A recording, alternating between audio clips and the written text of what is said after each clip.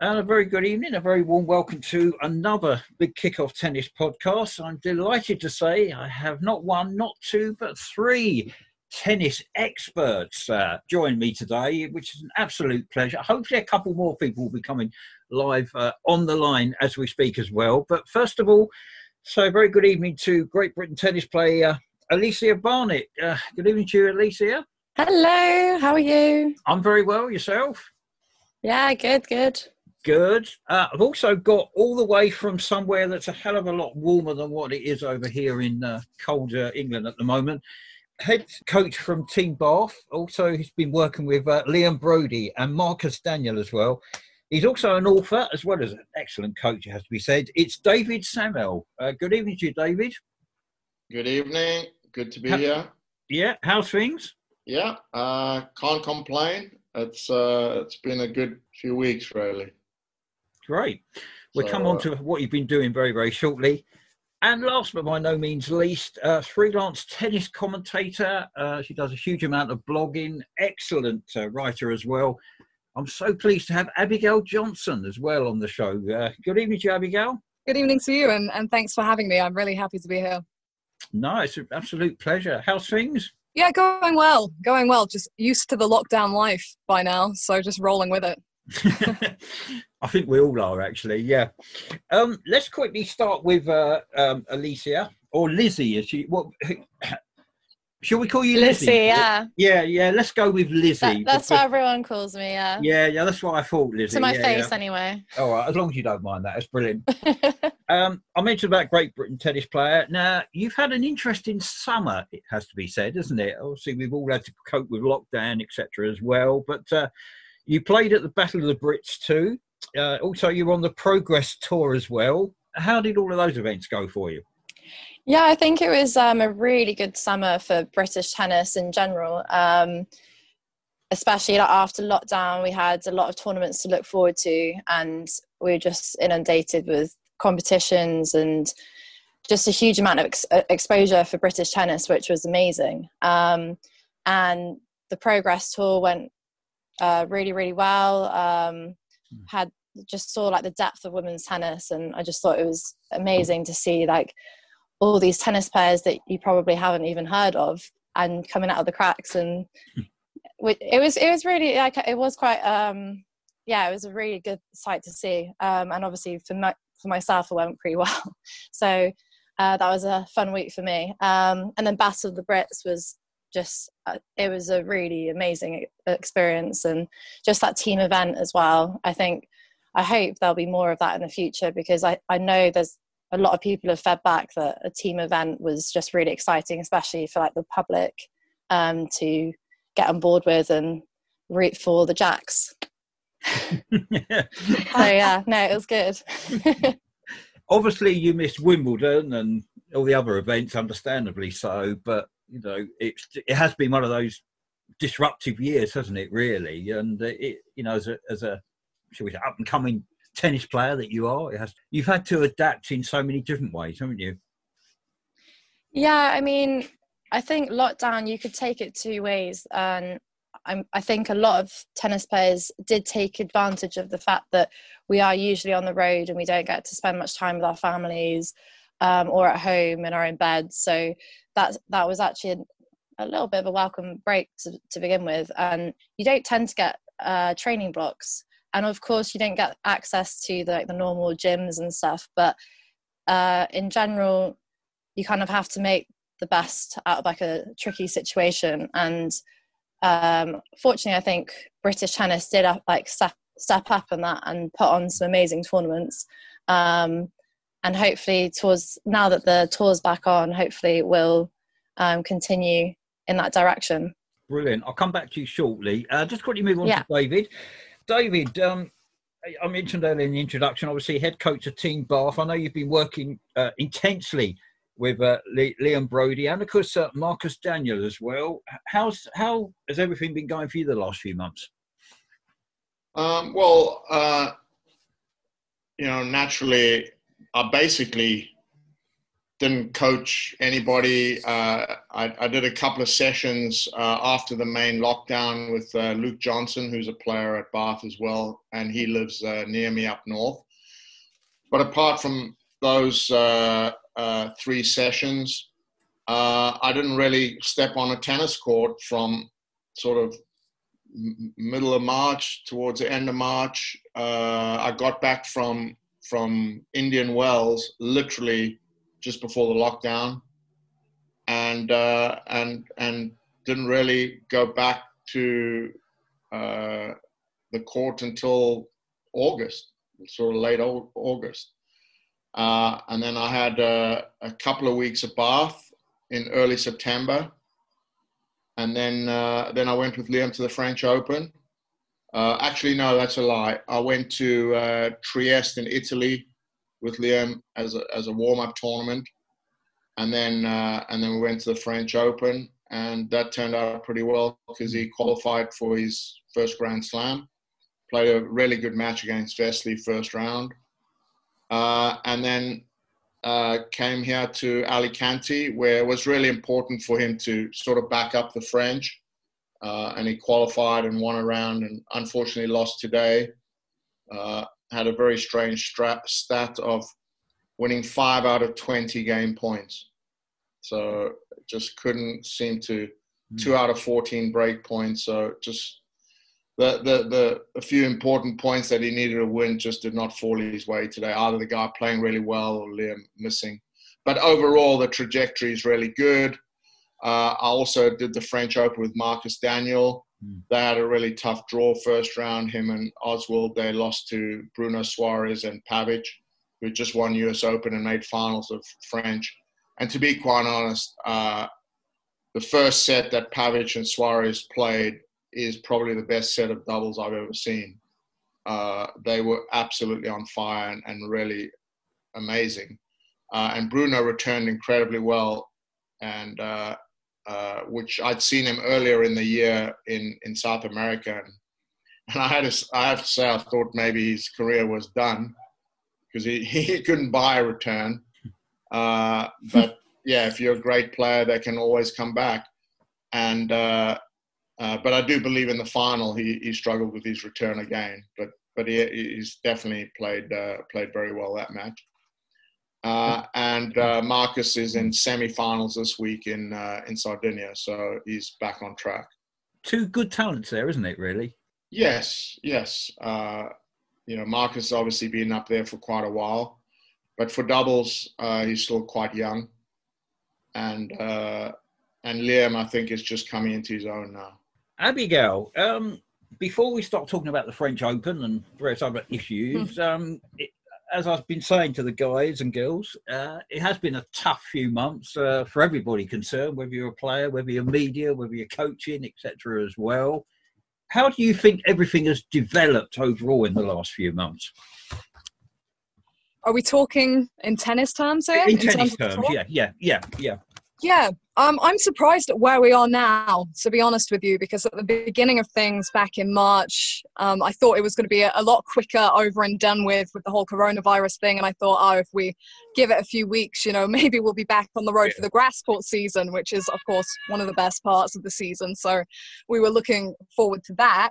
But as the weeks went on, it looked more and more unlikely to me that we would actually get tennis back on the roads this season. And I thought, with different restrictions in various countries, players that aren't able to travel, the safety aspects of running tournaments, I began to think, hey, maybe we won't have international events until 2021, which was a crazy thought at first, but I kind of got used to it. I thought various countries, including Lissy mentioned, Battle of the Brits, have done really well in the meantime to get tournaments up and running inside different countries so that players there are supported financially and they get the match play as well that they need. But obviously not every country has the depth that we have in Great Britain. So it would have been hard, I think, if that had gone on for a prolonged period of time. For the months that it was up and running, I thought it worked really well. I was able to commentate on some of the events. It was a definite highlight for me during lockdown. Really enjoyed being a part of it. At least we've been able to watch tennis, and it's been coming thick and fast, hasn't it, with the majors in particular. We've recently had the French Open. All of a sudden, the whole world's talking about a young 19-year-old Pole called Iga Swiatek. I must admit, I have to say, I have been impressed by her. Abigail, is everyone going a little bit overboard, sort of jumping on this and saying, hey, this girl, admittedly, she's got a huge amount of talent. Yeah, I mean, that goes without saying. But is this going to be what some pundits are already saying, that they can already see that this girl could go on and start winning major after major, etc.? Or are we going to start putting too much pressure on her, bigging her up? And is she going to be sort of a one major winner and somebody who struggles to have that sort of title they're carrying with them? It's a tough one, because on the women's side particularly, we're seeing a lot of first-time major winners, and Iga Swiatek's run is remarkably similar to Jelena Ostapenko back in 2017. She won her first WTA level title of any kind at Roland Garros, and since then I think has only won one WTA title quickly in the aftermath. And Ostapenko as well is a player who's deeply impressive at her peak. She can wipe players off the court, as we saw when she played Karolina Pliskova at this year's French Open. But Swiatek said it herself, it's about the consistency, and I think once you know what the challenge is to tackle, I think that's the first step of the journey. And she said it herself, has come from her own mouth. It's about the consistency now, because we've seen she's got the level. She just won the French Open without dropping more than 5 games in any one match. So, the firepower she's able to generate with the consistency off the ground as well is remarkable. She's got the depth in her game to mix it up as well and stay unpredictable. As far as the groundwork and the game goes, that's all there. So it's about the mentality and it's about how she handles it. And to be honest, I think that she showed that she can mentally handle herself really well during that run.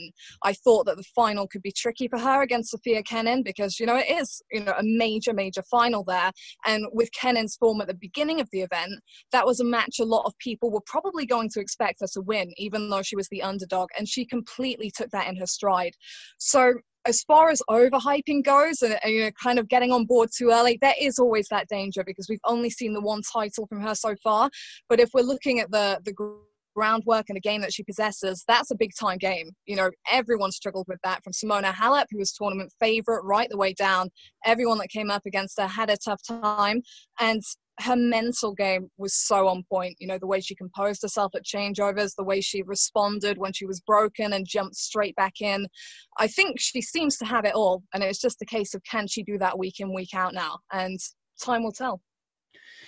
Yeah, I think what I liked about her in that final in particular, Abigail, was the fact of when we had that medical timeout, she was relaxed, you could say, wasn't she? She was just sort of wanted to get on with it. She didn't show any nerves or any pressure. I mean, admittedly, there must have been pressure built up inside, yeah. But, it didn't seem to affect her at all, did it? Yeah, that was a real representation of where she's at. And that's what sealed it for me, the fact that, she probably is going to be a big time player, because even in that first set, even there were tricky moments, all in all, in a 2-set match, she had her serve broken, I think 3 times. Kenin is a player that throws a lot of different things out on court. She changes the strategy if things aren't working. She'll throw in the drop shot return just to try and throw your rhythm a bit. She's a very tricky player to come up against, and is also a big match player as well. So for Swiatek to take a stranglehold of the big moments and keep bouncing back even when it got tricky, that was deeply impressive, and I think a sign of things to come from her.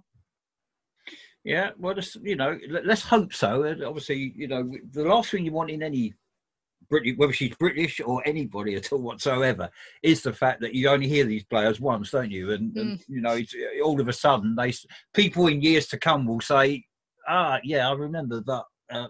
What's she done? Where's she gone, etc. as well. So let's, fingers crossed for her. But admittedly, congratulations to her. I think, she thoroughly deserved that by far and away. Yeah, most definitely. David, let's talk about the men's French. Well, what can you say? Rafael, king of clay, absolutely outstanding. I mean, he's only ever lost 2 matches at Roland Garros. I mean, that is a phenomenal record by anybody's stretch of the imagination, isn't it? Yeah, I mean, I think you can put Rafa up there with a Michael Jordan or, probably in his day a Bjorn Borg, mentally just immense. And he always has mentally been extremely good. I do think that's probably the best final he's ever played. That first set was 6-love, 47 minutes. I'd love to look up the record books and see if that might be the longest 6-love set in history. Because those first few games, a point here or there going the other way, and that match is maybe different. But it was such an impressive display of relentless focus. I've not seen that. Well, it's very rare that I've seen that. Occasionally you see these things. I think McEnroe, when he beat Connors at the finals of Wimbledon, had like 13 unforced errors. Every now and again you get a match where somebody puts it together like that. I think, Novak in Australia this year, when he killed Rafa. And if somebody hits it kind of purple like that, and they're such a great player, there's very little you can do. I don't think in any way that Novak played badly. I do think that Rafa was incredibly well prepared. He played inside the court. He took away the drop shot by sort of slow balling his backhand down the line. So Novak was trying to drop shot from up high, which made it less effective. What I love about Rafa as well is how well he adapts, his game. He actually played more forehands inside the court than any other player in the tournament. And so he's adapted his game to be much more aggressive and much more up the court. There's very little you could say. As to a proven champion over and over and over and over again. And I still think he's probably got a couple more left in him, which is bad news for the others. But yeah, I do think it makes the men's game, keeps it extremely interesting because, obviously they all want that final Grand Slam tally record. And I think it's, that's going to motivate them to keep playing as long as they absolutely can, which is great for the game of tennis. Just a little word on Swiatek, who won the ladies. One of the things I think that players struggle with when they win a Grand Slam, kind of not out of nowhere, but pretty much out of nowhere, if it's your first WTA victory or whatever, it's quite an amazing feat, is don't forget all the other players look at tapes, coaches get really into it, and they start to look at any holes that are there. Whereas in this run, people don't have time, and there's a bit of shell shock, and there's that huge fear factor that comes. But over time, people start to look at the holes and start to exploit it and try different things. And that's where sometimes players maybe have to improve again in order to stay up there. And that's why I think some of them find it difficult after first win. But the other thing about it that is a little different, she came there with a sports psychologist. She's obviously understood the value of the mental side from the very off. Very few players will travel with a sports psychologist. And I think that, and the fact that she finished school and everything, I think she's got a real grip on the realities of life. And I think that actually gives her a better chance of maybe staying up there and going on to be a great champion. You've raised an interesting point there, David, by far and away, that sports psychologist. Yeah, you're right. She did actually travel with one. Lizzie, do you use a sports psychologist, or is that something that you would consider to do? In the past, I've spoken a lot with Dave before. Obviously, he's a massive part of Team Bath and is instrumental down there. But my coach, I work closely with, and is really good with the mental side, and I trust him. So for the time being, I think I'm happy with that kind of relationship on that side of things. And I think I think lots of different things work for different players. I do think obviously at this level, like, it is mental. Everyone's fit. Everyone knows how to hit a forehand.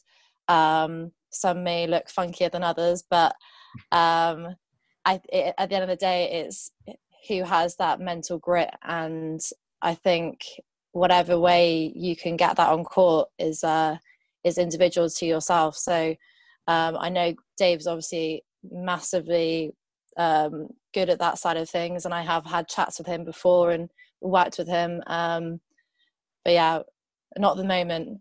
Maka is my mental coach at the moment. Just sticking with you, Lizzie. Recently, Heather Watson made some comments about, obviously, the next generation of British talent. Now, Heather was sort of a little bit criticism about that, saying there was a lack of young British talent coming through. What would be your answer to that? I can't say I pay close attention to all that the young talent. I mean, locally, I think there are a lot of young kids that are getting into it. Like, I've seen a lot more 14-year-old girls like going out and really passionate, which for me when I was growing up really wasn't the case. I was the one girl with 8 other boys on court playing in the rain, whereas now, like, it's majority girls, like around Gloucestershire anyway. I can't speak for the whole country, but which is really encouraging. I do see that there are some really top girls coming up, like Raducanu, who's obviously a lot in the headlines at the moment. But yeah, I think there is talent there, but I think maybe we need to broaden our horizons and see like what other girls there are, not just put all our eggs in one basket necessarily. So, Abigail, what would be your thoughts on that? Yeah, I was surprised that the comments came at the time they did. Sometimes players are put in uncomfortable situations because they're asked a specific question, by the press, and then they have to give their response. But it came like a few weeks after we'd had Battle of the Brits, team tennis, where we saw a lot of promising young girls on the British scene have the opportunity to play against the biggest names that we have and to do really well. I was impressed at the level that was brought across the board. But also, at other events that we had the British Tour, there was also the event at St. George's Hill, loads of girls. There were names there that I wasn't familiar with that were still able to bring the level to duel it out with the better players. And it's like what Lissy was saying before about the mentality. We have a lot of girls that can play, and it's just about taking those next steps, getting the match wins, getting the confidence. And I guess it's about giving players the opportunity to do that. It's about, like Lissy said, looking at it more broadly and seeing where the key players are, like where can you put tournaments, for example, that will help them to progress. I know a lot of people are all for getting more tournaments in the UK, which is easier said than done, but that's an avenue to look down because we don't have as many kind of ITF level events in the UK as we used to a few years back. And that's massive in enabling players to compete at home, reduce travel costs, etc. Things that are really important at that kind of level, and just kind of bring tennis to their doorstep a little bit more instead of them having to go so far out of their way in order to progress their careers. And I think that's definitely an avenue to look at for the future, because I truly believe the talent is there, and maybe the opportunities are just not quite as far spread out as they could be. But as far as British tennis goes as a whole at the moment, I think there's significant even talent coming up that hasn't quite been acknowledged properly, I don't think. I do want to chime in there. I think Abigail's completely right. When you look at domestic tournaments, I just feel like if there's a level of support through our federation, the LTA, through tournaments, that's just another way that we can keep playing. And of course, like, not everyone can be sponsored or have LTA funding. So that's the other way. And I mean, for me, I was looking through like my expenses, and last year I played a lot more British tournaments. I played British tours, and they've put like a lot more money into like the Masters and the Premiers. And for me at 500, I shouldn't necessarily be making a profit, but I did last year because I managed to do well when I needed to be. And I could stay with friends when I was in London playing the hundreds and things like that. So that is a level of like support there. But it is tough, and I think tennis is so tough. It is so tough, otherwise we'd all be doing it, wouldn't we? So I do think Abigail's on something there, like, and I think that's why it was so amazing to see like that level of competitions put on post lockdown, and the level of like live streaming that and exposure that it got, because I do think that tennis in this country could be so much more.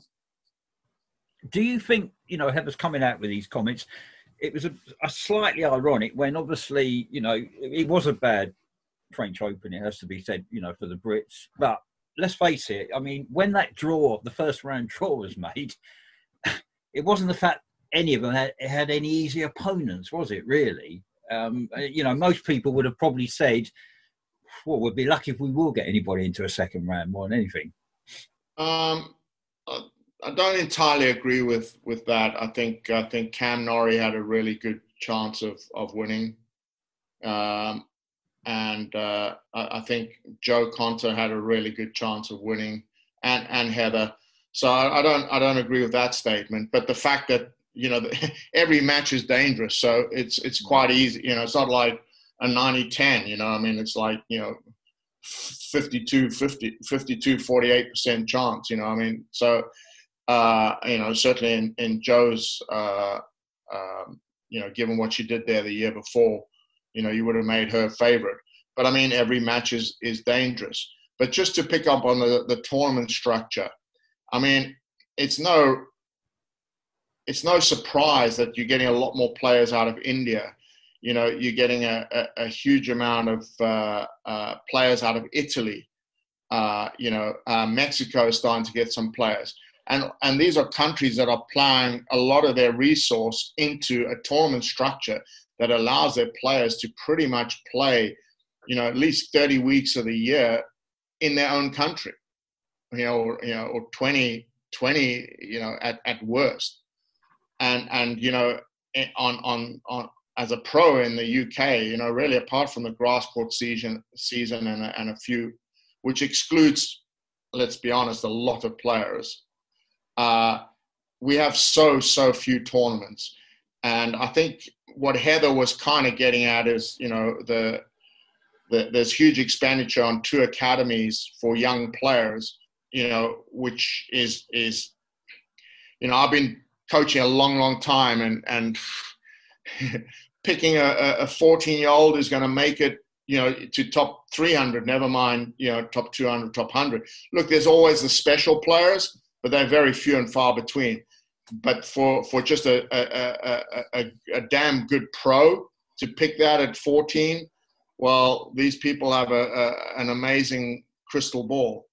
And whilst these are the best kids for their age at the moment, you know, it's so early to be really applying so much resource into young kids. And I think it puts an enormous amount of pressure on them.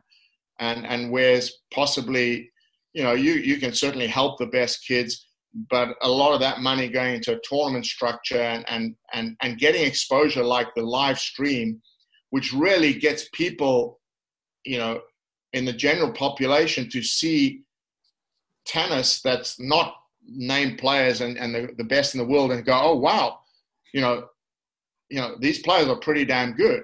And then I think if players are going to have any chance of getting a little bit of sponsorship or anything like that, if you can say, you know, I'm on live stream and, you know, 5,000 people watch that, you know, 15 times a year, you know, you've got something to go to a sponsor with that they're going to get back in return. Whereas right now it's really, really tough going for any player, you know, like Liz to get a sponsor, because there's very little you can offer them, because the sponsors, if it's not just altruistic, want some kind of exposure. And then if you can't, you know, give them any exposure, it's a really tough sell. Just quickly, we've got a few minutes left. I just want to quickly touch on something David mentioned there about Johanna Konta. I mean, remember, it was only a few years ago she reached the top 10. She was 4, wasn't it, about 2017. Abigail, she's had a huge amount of coaches in the last 4 years. I think she's on her 6th coach now in the last 4 years. Where do you think everything's going wrong? I mean, I wouldn't necessarily say everything is going wrong in terms of her game and in terms of her results. I mean, yeah, she had a bad French Open, but if we look back to last year when she made semis, she'd never won a match at the tournament prior to that. And we've seen with other players as well, Marco Cecchinato, Jelena Ostapenko, when Cecchinato made his semi-finals run, hadn't won another main draw match. Ostapenko hadn't won a main draw match prior to reaching the title. So it has proven to be a tournament where if you make a sudden deep run, it is then difficult to back that up. I don't know whether it's the mental pressure or the fact that they hadn't been performing on that surface previously, but I don't think we can take everything from the tournament that has just been. If we think back a few weeks, she made the semi-finals in what was known as Cincinnati, but obviously was played in New York, only lost to, I think, Victoria Azarenka, who is in brilliant form. So I think it would be a bit harsh to say that everything's going wrong for Konta. A little bit worrying for me at the French was the way she wasn't able to handle the Coco Gauff situation, because she's a player that's been known for her great mentality. That was the basis for her breakout year, and I think 2015, 2016. And she made a lot of unforced errors there. She wasn't able to cope with the conditions, the different things that Gauff was throwing at her. So, but for something like that, you know, she's so professional. She will go back to the drawing board and assess things. She had a consistent year at majors last year. As far as the coaching thing goes, I mean, I can't see inside her mind. I don't know why she'd want to keep changing that up. It would probably be better for her to have something more secure and consistent in place just for her peace of mind. But at the end of the day, it's about Konta herself, the mindset she brings to the tennis court, and we've seen what she can do when she's at top form, and I expect to see more good things from her, because when she's in a good headspace, she's very difficult to put away. Can you see her eventually getting back into that top 10? I mean, she's not so far off. I think she's got the level. You'll see with a lot of players on the WTA tour, it kind of comes in swings. So they'll have a good run and maybe go off on a wander, and then they'll come back and they'll have another good run. And even since she broke through a few years ago, we've already seen that from Konta. She dropped off for a bit, but then it only takes one or two good match wins and you get your confidence back, you get your focus back, and you're off again. So, you know, Muguruza, Sloane Stephens.